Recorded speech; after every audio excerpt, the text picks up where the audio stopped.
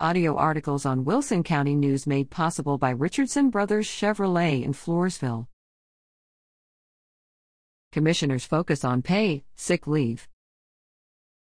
Video below. Wilson County Commissioners passed a resolution at a November 2 special meeting to ensure that when they sign an employee's timesheet, the employee will be paid accordingly, even if the approved pay is for more than 40 hours a week. Commissioners took the action after a situation came to light involving two employees who work in Precinct 2, represented by Commissioner Paul Feil. The two employees, who have 4-day work weeks with 10 hours a day, had taken sick leave on a Monday and returned to work the next 3 days.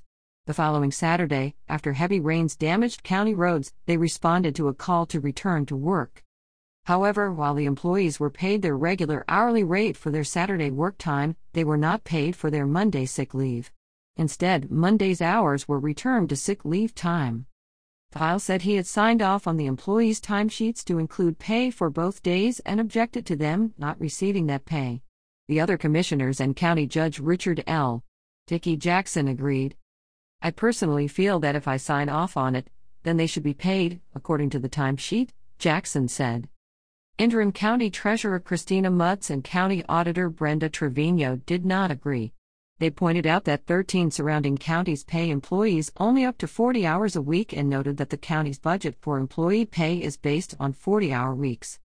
If you allow it, paying employees more than 40 hours a week, to happen throughout the year, come the end of the year, offices may not have enough funds in their budget, Trevino said. Jackson said supervisors will have to watch employee hours, but doesn't think there is a great danger of exceeding the budget. This was a rare and isolated instance, PCT. 3 Commissioner Jeffrey Peerdalla said, referring to Feil's employees. The employees were called in on a Saturday. Peerdalla added that if county employees don't get paid for hours worked, in addition to sick leave pay, when they are called in the next time, they won't show up. PCT. 4 Commissioner Larry Wiley asked why excess pay can't be charged to the overtime budget, but Trevino said those funds were budgeted separately. After further discussion, Feil moved to pay employees in accordance with the timesheet signed by the employee and the supervisor.